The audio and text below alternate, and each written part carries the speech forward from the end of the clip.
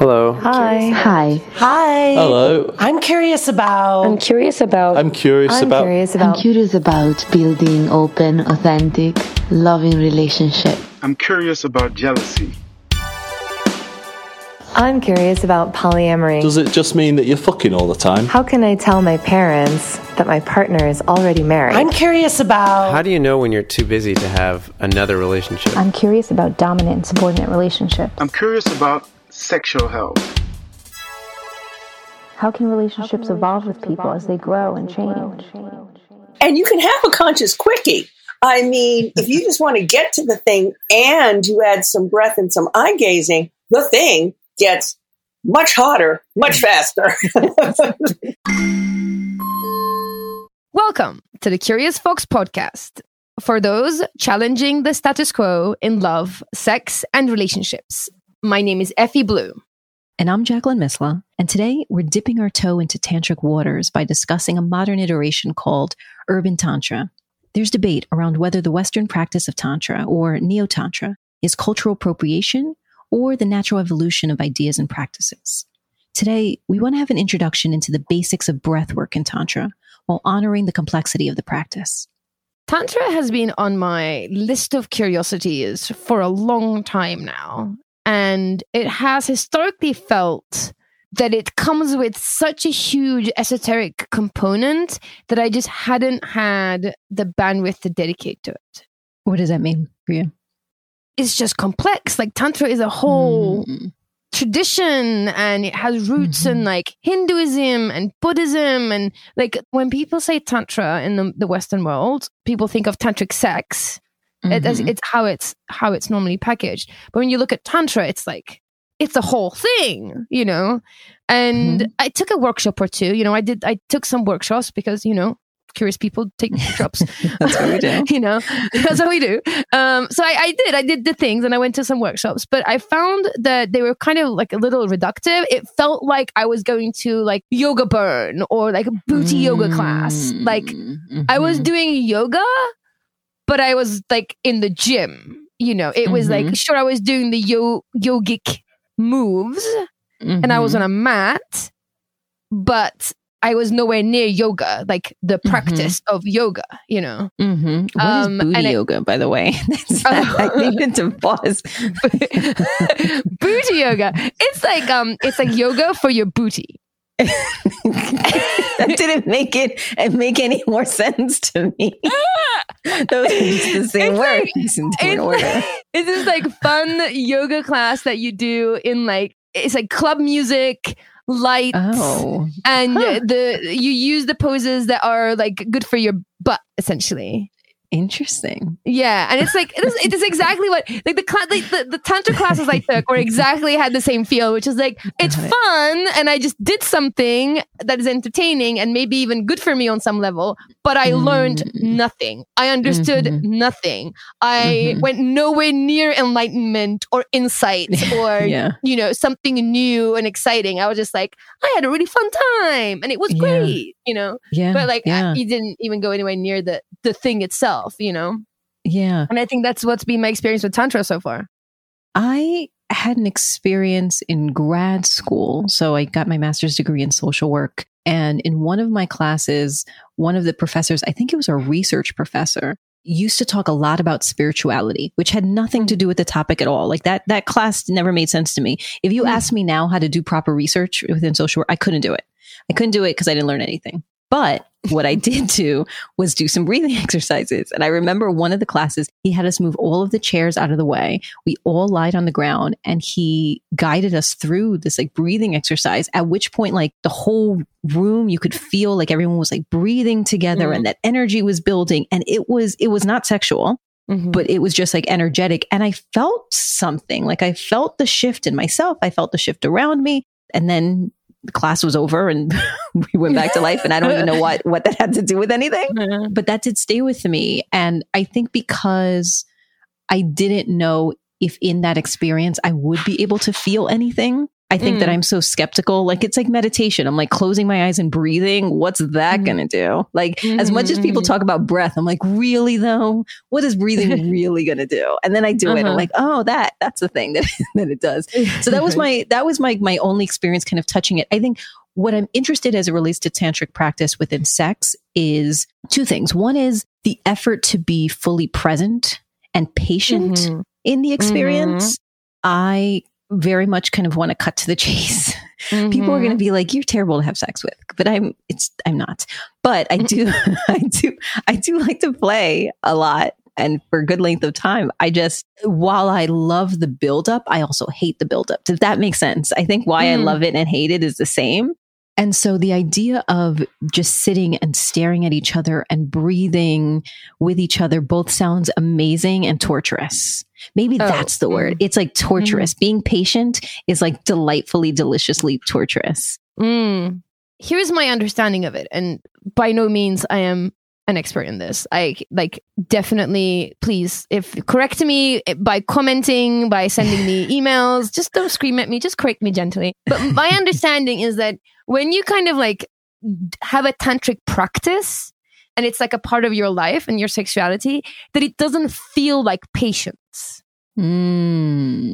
Like that's the nuance of it. Like you're in it and it doesn't necessarily mean you're patiently waiting to get to the other side. Like you're in it. That's fair. So you're not necessarily being patient. Does that make sense? Yes. No, totally makes sense. As you're saying that, right. Patient and present don't work together. Exactly. Because patient means you're waiting for something. Present means you're fully in the moment. Yes. Right, so even in my attempt to be present, I still can't even get the language right.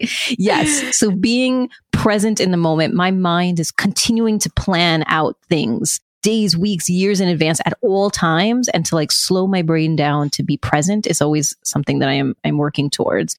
And then there's something that's interesting about bringing the intention to have spirituality within sex. We've talked on this podcast about my religious upbringing in Christianity and the very clear separation of, church and sex, if you will, and church in the bedroom. Yeah. So the idea of bringing God, the universe, spirituality into a sexual space is something that I'm interested in because for my whole life, I tried to keep those two things apart. I get that. So I've spent a lot of time exploring kink and BDSM and all that kind of stuff for a long time. And I feel like I did all the things that I wanted to and tried all the things. And the things I haven't tried, I don't feel called to. So I'm not really interested in going there. So where I'm in my life right now, I'm super interested in spiritual sexuality and all the different forms that it comes in. And I think at least in my interpretation, or at least in my quest for spiritual sexuality, I'm less connecting God, the universe, or whatever to sex, but more about looking at sexual energy that is created during sex as a divine force of its own. That it's almost not necessarily like there's a God that I bring into my sexuality, but my sexuality practiced in a certain way creates an energy that connects me to the spiritual world, whatever that means. Like that's the way I set it up in my head of what I mean by that. And that connecting to something bigger through the energy that you're creating during sex. Like imagine that it's like a bubble that grows and grows and grows and like now kind of encapsulates the practitioners, if you will. And that is the spiritual, like the higher power, the energy that then connects me to spirituality. I think that's the way I have it in my head. But I'm such a baby explorer at this point with this. I will update everyone, but for right now, that's where I am, and I'm like just barely left the harbor going into the waters of exploration. It's beautiful though. That's beautiful. I mean, yeah, that makes sense to me. Sex and sexual energy certainly has felt like a portal to other parts of myself, to my self-connection, my connection with others. So I can see that. Well, it brings life. Like sex is life, right? I mean that in a like that's literally how you make life. So I think it is divine. In some parts of me, like even my reason, not even like my woo-woo self, but my reason is like, well, that's how you get life. So it's got to be powerful. If you do the thing and you create I know there's obviously the biological component, but I just feel like it is so connected to making life that there has to be some divine component. Mm-hmm. Yeah. Yeah. I think that's beautiful. So that is, I'm now, that as often is the case, I share the thing that I'm thinking, then you share the thing you're thinking. And I'm like, oh, I want that thing too. One of my life mottos is and not or. So I want the thing I want, and now I want the thing you want to. Yes, exactly. And yeah, let's share it and exchange notes. And that's what I love. That's what I love. Yeah. Yeah, there is clearly a lot to unpack here, which is why we needed a guide for this exploration. I'm Barbara Carrellis, and I'm the founder of Urban Tantra, also the author of Urban Tantra, Sacred Sex for the 21st Century, and Ecstasy is Necessary. What I love about Barbara's approach, Urban Tantra, is that it adapts and blends a wide variety of sacred sexuality practices, from Tantra to even BDSM, actually. And she honors a tradition of Tantra and makes it accessible, which I think is key. Mm-hmm. Mm-hmm. So we started from the top and asked her, what is Tantra? Let's divide things up. It'll make it easier. There's Tantra, there's Neo-Tantra, and then there's Urban Tantra. They're related. Tantra is a huge ancient philosophy, started in India, but also passed through into the Buddhist practices of China around maybe the 600s AD. It's a huge ancient philosophy with an infinite number of different practices, different lineages. Each lineage had its own guru. Much of the teachings were never written down, but passed verbally from guru to disciple. Essentially, although some practices can be very, very esoteric and others more earthy, essentially it's about finding enlightenment or a spiritual path within the earthly experience, meaning all the spiritual lessons and discoveries can be made here while you're in a body. You don't need to die and go to a heaven-like place to find spiritual connection and enlightenment. That's classical Tantra, very briefly. Neo-Tantra is the Western interpretation of Tantra for the times we're in. Most everything you see about Tantra, is, unless you're in the presence of a classic Tantra guru, is Neo-Tantra. In the West, Tantra has been interpreted as the yoga of sex. Now, I originally had a real problem with that because I knew it wasn't. But then I realized, not just the West, but in modern times, so few religions were welcoming of sex as a spiritual awakening practice that we needed one. And if Tantra was the one we were being handed, we should probably use that. A lot of the connection and the meaning that people are looking to find in organized religion can be found by entering spirituality through the sexuality door, especially if you know the right practices. So, Urban Tantra is my version of Neo-Tantra, and it's an ever-evolving neo-tantric practice. And my particular focus with Urban Tantra is on inclusion. The reason I formed Urban Tantra, came up with the idea of Urban Tantra, wrote the book Urban Tantra, was that I wanted a tantric practice that was inclusive of people from all races, all backgrounds, all body types, all sexual preferences, all genders. I wanted Tantra to be available for everyone. And when I first started studying Tantra in the 80s, it felt very white, very middle class, and very exclusionary to a lot of people. So Urban Tantra welcomes everybody to the Tantra table. I love that you said that, because I think that has been my experience as a Hispanic woman, that it did feel like that is a white person thing to do. And not even something that I wasn't interested in, but felt inaccessible. I didn't understand what that meant. It felt like, frankly, when people talk about yoga and meditation and they simplify it to just sit and think and breathe and I can do that, but am I actually doing the thing? And what does that look like? And and not seeing enough representation of myself as models in doing those things. And so I'm wondering if you can talk a little bit more about that. What are some of the myths about Tantra that make it feel inaccessible for some? You are so on my biggest beef about many neo-tantras practices. It doesn't have to be so complicated. So I'll give you some myths about the complications. First of all, okay, as I said, Tantra is perceived frequently as couples therapy for privileged, white, middle-aged, middle-class, apolitical, woo-woo, new age workshop junkies. Do I have all the categories? Yes. that so many of those categories together. Wait, one more. And they all live in Marin County, California. Oh. Yeah. Okay. That sounds about right. Like West Coast. Yeah, I got to say, as someone being on the East Coast, there's some West Coast vibes. Yeah. Uh-huh.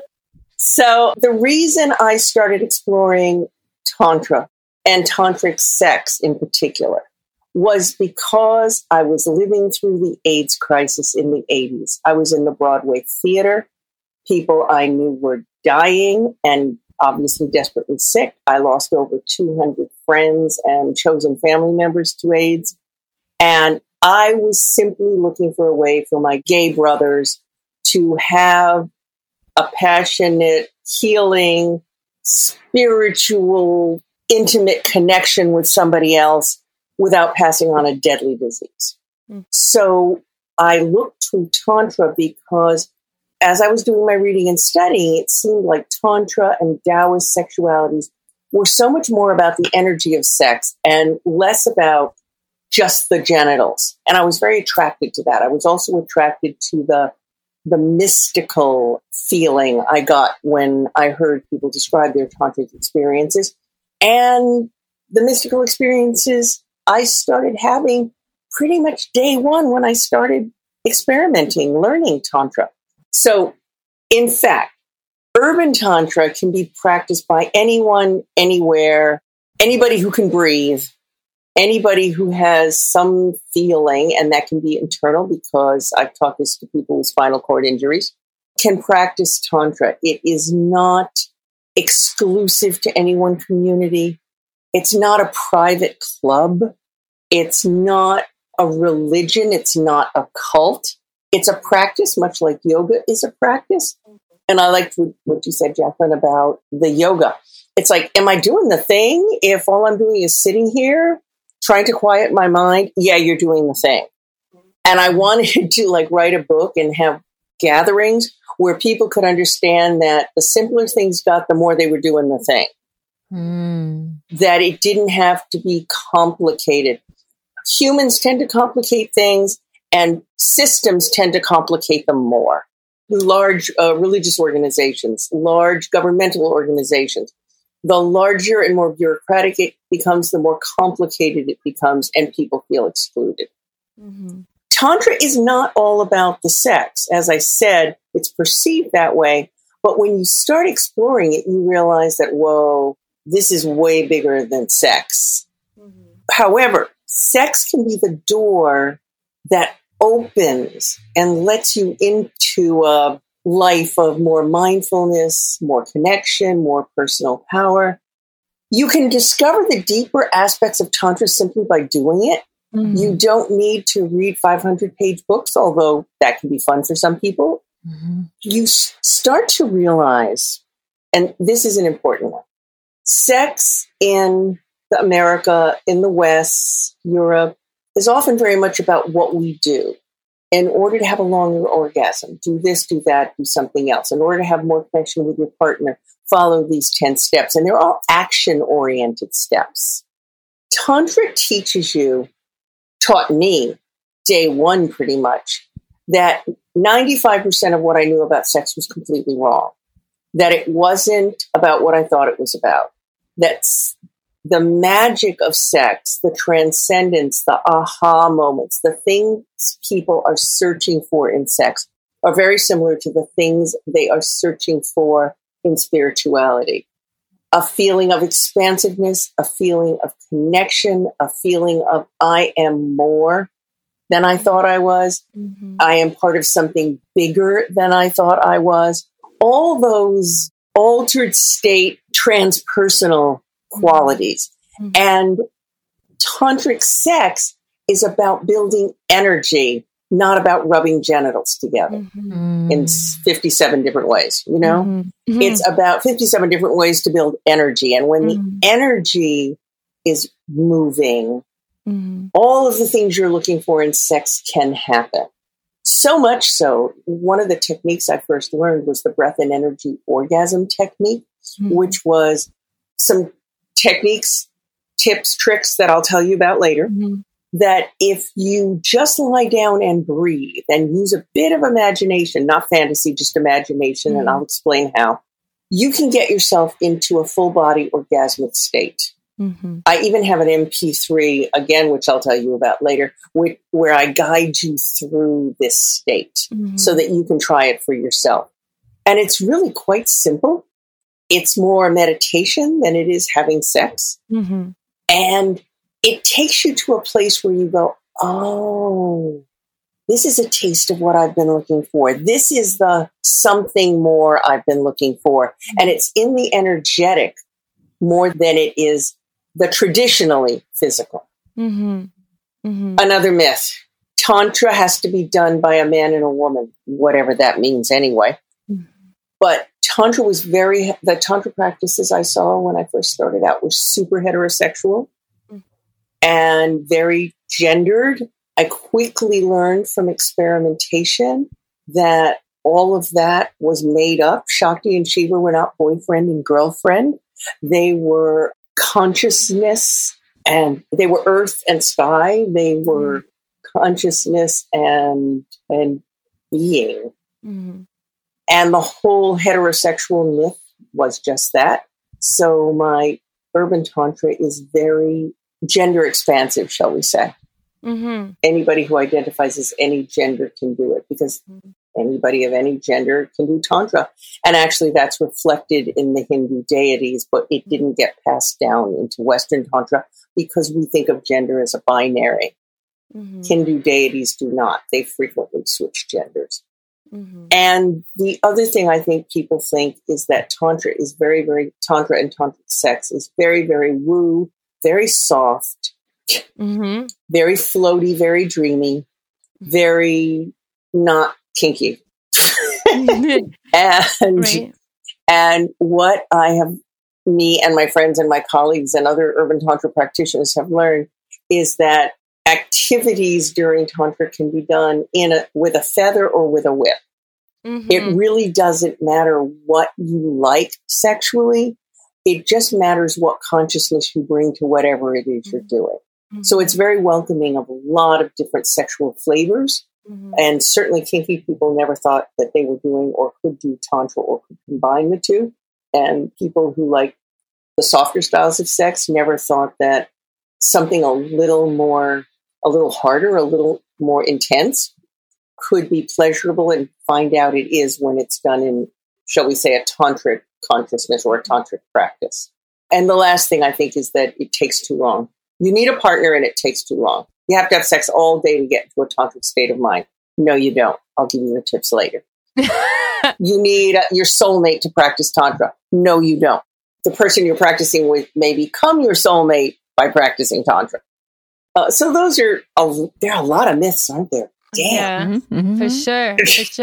I've been interested in tantra for a long time. I do always put it on the table when I'm talking about sexual expression. We talk a lot about sexual expression on this show. We talk about how your sexual expression is a part of your self-expression. And I normally, when I mention kink, I also put in a tantra and a spiritual approach to sexuality as well. And it's definitely something that I'm drawn to. And hearing you talk about it, definitely, I'm just like, sold. Where do I sign? What do I have to do? Sign me up. So I'm sold. And I'm sure our listeners as well. Like, we know our gang, and I know that people who are listening to you are saying a similar way. Like, where do I sign? The thing that I'm curious about is, idealistically, I'm there. Spiritually, I'm there. My curiosity is engaged. I'm wondering what it looks like. Like, where do I start? What does it look like? What does it look like to practice Tantra? What does it look like to engage, to explore tantric sex? For example, the parallels that you drew with yoga is what I use as well. Like I say, urban Tantra, it's like the way that we treat yoga in the West, in the West is essentially how urban Tantra brings Tantra into the Western world and make it digestible so we can like engage in it.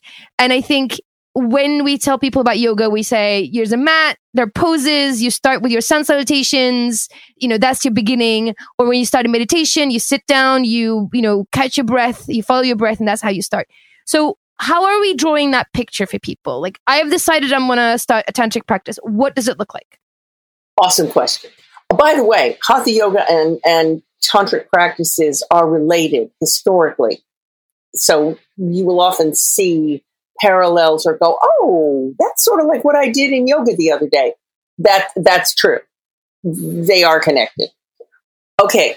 The first thing is release any goals you have and any expectations of what might happen on this path or what should happen on this path, despite everything I just said. And now you're all geared up for what should happen. The most ecstatic moments in sex happen in the one you're currently enjoying, not the one you had yesterday, not the one that you're hoping to have tomorrow, but right now. And when I say goals, it's like, okay, we're going to have a great time. We're going to get really hot and heavy and high, and we're both going to have orgasms. And so, okay, if that's the goal, and it's just not flowing that way today, you just like, no, we got to go. We got to both have orgasms. It's got to look a certain way. There's got to be penis and vagina sex. And if something goes wrong there, we have failed. No, there's no failure in Tantra. When you start off on a tantric moment together, any number of little side roads may reveal themselves. It may be, the energy generated when somebody bites your earlobe or runs their hand up your spine, and suddenly it's like, whoa, and you're taking off in some other direction that doesn't involve the penis and vagina orgasm at all. And it's releasing expectations. Intentions are great. Like, our intention is to spend the next couple of hours breathing together, holding each other. We would both like to achieve a state of real connection or softness or holding or healing or any intention you might have. There's a whole lot of different ways to get to that intention, which if you start off and follow some of these next tips, you'll probably find, but goals don't work very well in Tantra. Just like meditation, just like yoga, the next one is stay in the present, stay in the present, stay in the present. A lot of the things we do in Tantra, the practices, are to give our busy minds something to do so that we're not focused on what should I be doing? What do you suppose they want? I wonder what I should do next. Oh my God, did I leave the stove on? Oh, I didn't answer that email. All those thoughts. So part of it is like meditation. How do I keep coming back to what's happening right here, right now? One of those ways is to slow down. My first Tantra teacher had a little saying, 3 strokes for 30. Do only 3 strokes where you might have in the past done 30, whatever strokes we're talking about. Everything done slowly takes your mind into another level, another place of consciousness, and helps you come into the moment. Much like you have to slow down to meditate. You can't be multitasking and meditating at the same time. Often our thoughts are multitasking. So slowing down helps you really focus on your partner's breath, your partner's heartbeat, your partner's eyes, your partner's skin, or your own if you're having a tantric moment with yourself. Eye gazing, I mentioned eyes. Eye gazing is super, super, super powerful. So much so that people avoid looking in each other's eyes. Like if you're walking down the streets in a busy city or on a busy sidewalk and you catch somebody's eyes and you didn't mean to, and you hold them a moment too long and it's uncomfortable and you look away and get out of it. In Tantra, in a tantric encounter, we might start with slow breathing, facing each other, and eye gazing. And eye gazing, it's like dropping down levels. It's like, I'm meeting you at this level. And now I'm meeting you a step lower, deeper. And now I'm meeting you a step deeper. People's faces sometimes even change when you're eye gazing. So if that happens for you, don't think you're weird or that anything untoward is happening. Again, reality changes during eye gazing and breathing, which brings me to my other point. And it's perhaps the most useful one of all of these, which is breathe. Breathe more fully, more deeply, and longer. I like to say breathe before sex, breathe during sex, breathe after sex, breathe like your pleasure depends upon it, but it does, because it does. The breath, everything travels on the breath, and the breath is how we move energy. Let me give you a really short example of how the breath can change your consciousness. If you want to do this, just follow along with me. If you don't, just listen, and it'll only take a minute. Just loosen your jaw, open your throat, close your eyes. Very relaxed jaw, very relaxed throat. Take a gentle breath in through your mouth. Let it out with a sigh. Gentle little sigh.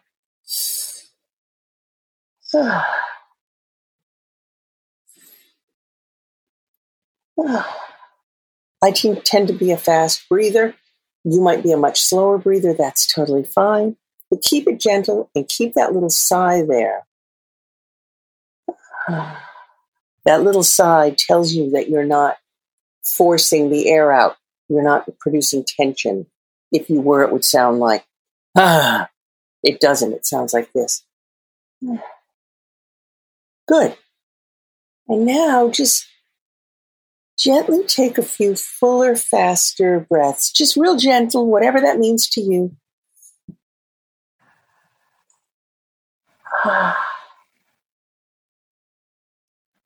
And now just relax. Just breathe normally. And just notice if you feel any different. That was a very, very short example, but you might feel like you knocked a few thoughts out of your head. You might feel a little floatier or a little lightheaded. Effie, did you notice anything? Mm-hmm. I felt grounded and expansive at the same time. I felt like I dropped into my body and then I expanded out of that place. You're good at this, Effie. I know that. Jacqueline, how about you? Yeah, I felt a little bit of that floaty, like a little bit of a sensation, almost like the best way I could describe is like bubbles, kind of like kind of like bubbles, like coming up and out. That's how I felt. Like a good champagne. Oh, I'm down with that. And we only did that for a moment. And if you didn't feel anything, if you're listening and you didn't feel anything, don't worry about it. Don't worry about it. Many people don't after a minute of an exercise like that. But if you try it for longer, I think you'll be surprised at how far your breath will take you and how much energy it moves. Your crash course in conscious breathing, breathing through the mouth like that is an energizing breath. If we were to breathe forcefully through the mouth like that, we might get feeling very anxious, like a panic attack. Mm-hmm. However, if you breathe through your mouth with a relaxed jaw and throat and keep that breath relaxed with that little sigh, it's energizing. It's trippy. It alters your consciousness, which is exactly the kind of space you want to be in for a transcendental sexual experience. And nose breathing is inherently calming. So if you're feeling really tense and want to calm down, slow nose breathing is your friend. Okay. All of those tips, release your goals and your expectations. Stay in the present. Slow down. Breathe. Practice eye gazing. those few tips, if you bring them into your relationship or even into your self-pleasuring practice, by the way, you can eye gaze with yourself in a mirror. And I want to tell you that's the graduate level stuff, because being your own best lover that intimately with eye gazing is a challenge, but you can do it. Wow. Yeah. I used to say eye gazing is one of the kinkiest things you can do. Brilliant. I will borrow that phrase and give you please. Because it is so much harder. It's so much harder than people think. And you bring your entire self and so much is going on. It's like power dynamics and sensuality and, so much is in that eye gaze. And I struggle. It's something that I have to work up to. I really struggled with that. And I feel like no amount of pain, no amount of degradation, no amount of the traditional kinky stuff. I feel like eye gazing tops all of that. Well said. And you just landed on a topic I'm really passionate about, that intersection of kink and tantra. People who play at very conscious levels of BDSM, in other words, they're really into it for the transcendental experience, immediately get tantra. Because so much of the focus and the consent and the awareness and the slowing down and the breathing. In kink, you need to read your partner's body to see how whatever you're doing, whether it's a power dynamic or sensation, is landing. So you learn to be very, very mindful and breathe with somebody or even guide somebody's breath. And the two match up very, very sweetly. So if you're a little bit kinky or a lot, and you go, tantra's way over on the other side of the spectrum, that's like the anti-kink. No. It is an ideal marriage, kink and tantra, if you are inclined that way. And Urban Tantra, come over to our side. We welcome that connection. There's so much, I think, from what you were sharing that is resonating, and certainly reflecting back on some of my experiences in sex and thinking that those elements were there and naturally happening, and I didn't even realize, right? So in some of my best sexual experiences, there is eye contact, there is the breathing, there is like the gentle touch and the forceful touch, and so that feels great because I was like, oh, I'm doing it. And because the body knows. Yeah. But doing it with intention. I think one of the things that I personally struggle with is the distinction between sensuality and sexuality, that often when I start to get into that space, I am the one who's like, all right, let's do the thing. Like, let's go to the parts. Let's go to the, like, we know why we're here. Let's get to it. And yet my best experiences are when it's really slow and actually we don't just get to the thing.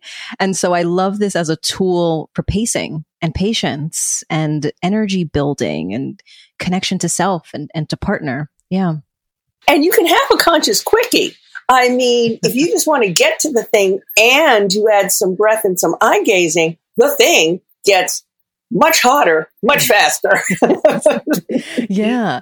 Have you in your work experienced kind of before and afters, if you will? So if folks come to you and said, we want to be engaged in this process because we're not feeling connected, things are feeling bland, and then they go through the experience, and what are some of the things that they say has happened as a result?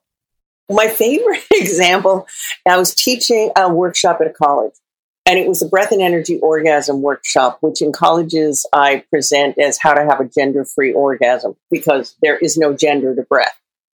And it was a Friday night, so it tended to have a date crowd element to it. And one young woman came with a guy, and the breath and energy orgasm experience is a solo experience, or at least the way I present it certainly is when I'm teaching it, because you really need to focus on you, not anyone else. And so we're breathing and we're breathing up our bodies, imagining that we're filling our bodies with energy. And at the end, we hold our breath and we kind of hold all the energy in really tightly as if to compress it. And then we let go. And a lot of people go into, we'll call it trance. They go into a new space. It might be an emotional space. It often is. a transpersonal sort of spiritual space, but it's not here. So we do this, and at the end, people are waiting to tell me their experience in a little line after the workshop's over. And this young woman's in the line. And I went, "Oh, where's your friend?" And she said, "I asked him to leave because everything I ever thought I wanted in dating in a relationship has changed." Wow. Talk about life changing. Okay, then. it's I've had people also in college, a high pressure school, really super academic school in May, where they're all studying for their exams and feeling super, super pressured. I've had more than a couple of people decide to like dump their majors after the breath and energy orgasm and go off on something that means more to them. I've had, in terms of couples coming together as opposed to people dumping things, although you often do have to let go of something to welcome something new in. Actually, with couples, it's the same. People often have to let go of old beliefs about their partner or about how sex works or what they enjoy. We often buy into, I should enjoy this. I'm enjoying this. I'm not really, but I have to say because I don't know what else I would enjoy, that kind of thing. Mm-hmm. You often have to let go of stuff, of old beliefs about who you are and what you're doing in order for the new magical to come in. And that's what I try to encourage couples to do, is to let go of everything they thought they knew about sex for just a moment.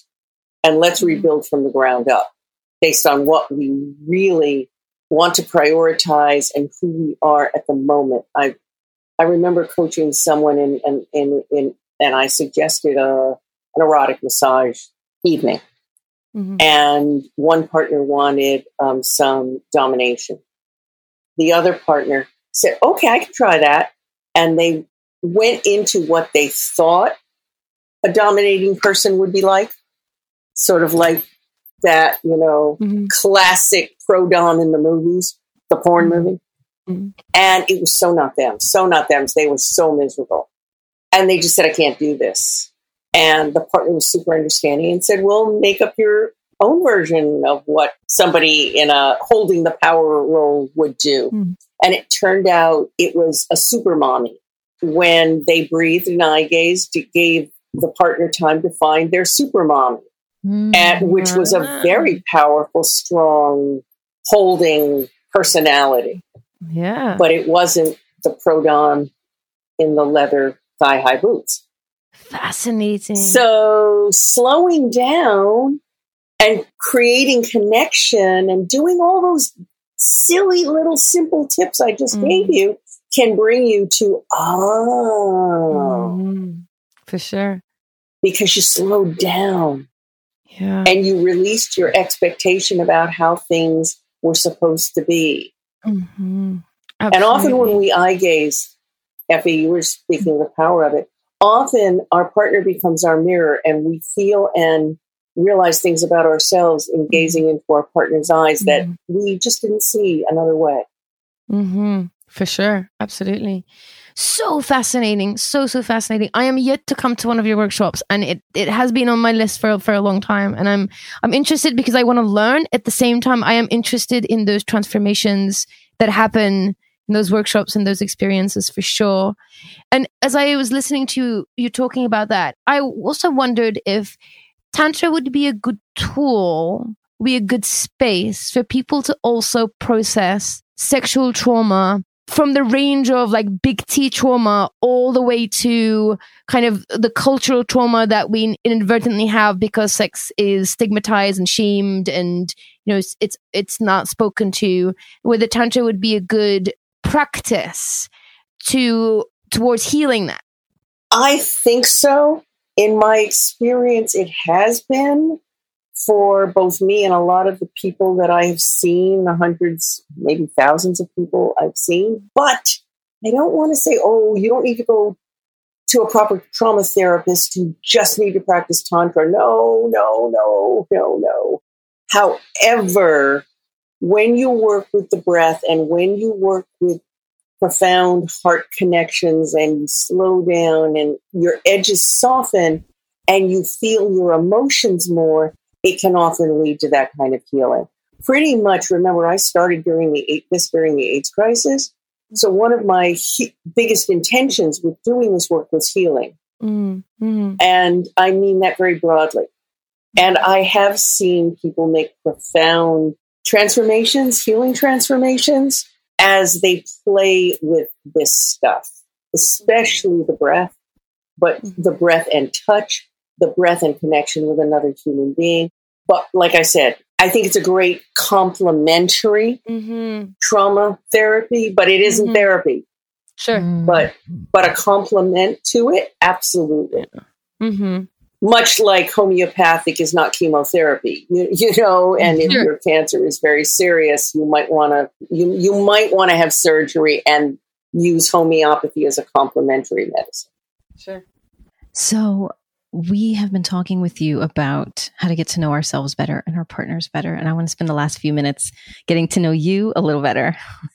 And so we have 4 different questions that we would love to ask you so we can learn a little bit more about you and your experience in this work. So the first is, what is one piece of advice that you would give to your younger self about love, sex, or relationships? It will all change. What you want will change. What you find attractive will change. There will be so many surprises, some shocking, most wonderful. Just know it's all going to change. Relax. I love that. That's such a good advice that we haven't heard yet on the show. So I love that. I love that. Okay. What is one romantic or sexual adventure on your bucket list? One I have not heard of yet. Something new. that surprise me. Surprise me because the universe has consistently. So why should she let me down now? Love Great. that. This may feel self-evident, but how do you challenge the status quo? As often as I can. It's one of my top 10 turn-ons, challenging the status quo. Nice. And I don't mean doing it. I had a good discussion with somebody about this recently, and it's like you can do that out of ego and you can do that out of service and just watch your balance. There's nothing wrong with, getting off on it. Like, oh, look what I did. It worked. There's nothing wrong with that. I think that's what keeps us going is that thrill of, whoa, I did something good. But yes, there's a balance between ego and service. And I try to check myself to make sure I'm much more heavily leaning on the role of service. Yes. That is such a great distinction. Yeah. It's not just to make me look cool or because that feels very empty very quickly. But seeing how it ripples out over people's lives and across the world in the case of Urban Tantra is super rewarding. But you know what? It's also like, hey, if I kick off tomorrow, if I get hit by a bus, they've got it. How wonderful. That's, I think, what I'm the proudest of. Yes. That it doesn't take me to drive this ship. Awesome. Awesome. I'm loving your answers. Last but not least, we are a curious bunch, and we are curious about what you're curious about lately. You know what I'm curious about? I'm curious about what conscious sex, tantra, conscious kink, the possibilities of what that would look like in expanded virtual reality games and stuff. How can we play with sensation in another dimension? What are the people working in artificial intelligence and augmented reality? And what sort of things are possible out there? I think there's things possible out there, both spiritually and sensually. I'm one of those people who puts on a virtual reality headset and I'm like, oh yeah, do me. So I'd like to know what the other possibilities of that. Oh, during the pandemic, I was doing virtual circles and virtual workshops, and I started doing virtual hugs with people. And how you did that was you unmuted yourself so we could hear each other breathing, and we would lean into our laptops or whatever device with third eye, which is forehead, to camera, and we would wrap our arms around the device, and we would breathe into the circle. And be damned if we couldn't feel the energy. We could feel the hug. It was like hugging a circle around the world. Wow. So I know it's possible. Yes. And I'd love to see what we could do with that in augmented reality spaces. Think what that might mean to people in nursing homes or prisons. Mm-hmm. You are speaking my nerdy language, Barbara. I spent last, being on my, as meta becoming a thing, I'm just, same curiosity. There's definitely a part of my brain that is wondering what can be done in those spaces and how to make them connected to the reality, the real time, and still have those experiences, but not be disconnected from our bodies and our senses. And it be an augmented experience, a layer on top, rather than something that we disassociate from our body and go to. Like, how do you bridge that to make it? Yes, that is fascinating. Fascinating. Yes. I'm there with you. You got to find somebody to come on the podcast who can speak about that. Yeah. Yes. Yeah. The answer is yes. Putting it on the list. Yes, putting it on the list. Love that. Yeah. Well, thank you so much. I have learned a lot. I'm going to practice the things. I'm going to practice being present and slowing down and having eye contact and the breath. I'm going to re-listen to your exercise and find the MP3 and listen to that as well, so that this way I can practice on my own. Yeah. Thank you. Thank you, Barbara. Thank you, Barbara. It was a great conversation. Thank you so much. To learn more about Barbara Carrellas, attend one of her online workshops, or listen to her guided meditation for breath orgasms, then visit her website, barbaracarrellas.com.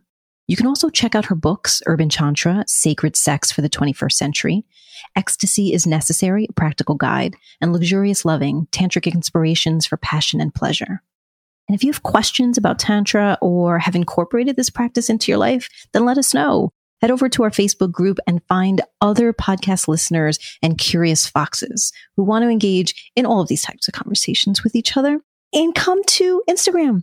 Less conversation there, more pictures, still informative, still fun. You get an opportunity to see what our upcoming episodes are and to be able to weigh in on your curiosities. And then, of course, if you want even more than that, Patreon is the place where you have to go. You get to experience our podcast before everyone else. You get special extras, and you get to support the work that we're doing. And we're incredibly grateful. If you have an idea that you'd like us to explore on the show, then reach out to us by emailing us at listening@wearecuriousfoxes or giving us a call at 201-870-0063. This episode is produced and edited by Nina Pollock, whose amazing work allows us to catch our breath when we get lost in our heads. Our intro music is composed by Dev Saha. We are so grateful for their work, and we're grateful to you for listening. As always, stay curious, friends. But I also say hedonism, and you say hedonism. Hedonism. Mm-hmm. Yeah, hedonism. So I'm not the best person to check. With it, we'll just roll with it. Get into a Tantra mindset. Tantra mindset. Awaken the snake. Awaken snake. Hilarious. I think like Tantra and Kundalini like merge somewhere in the universe. And I'm like, oh yeah, breathe. Okay. Now let's get serious. Curious Fox Podcast is not and will never be the final word on any topic. We solely aim to encourage curiosity and provide a space for exploration through connection and story.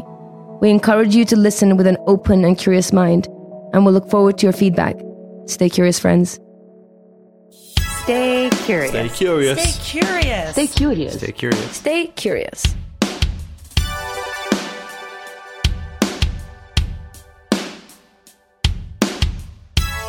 Stay curious.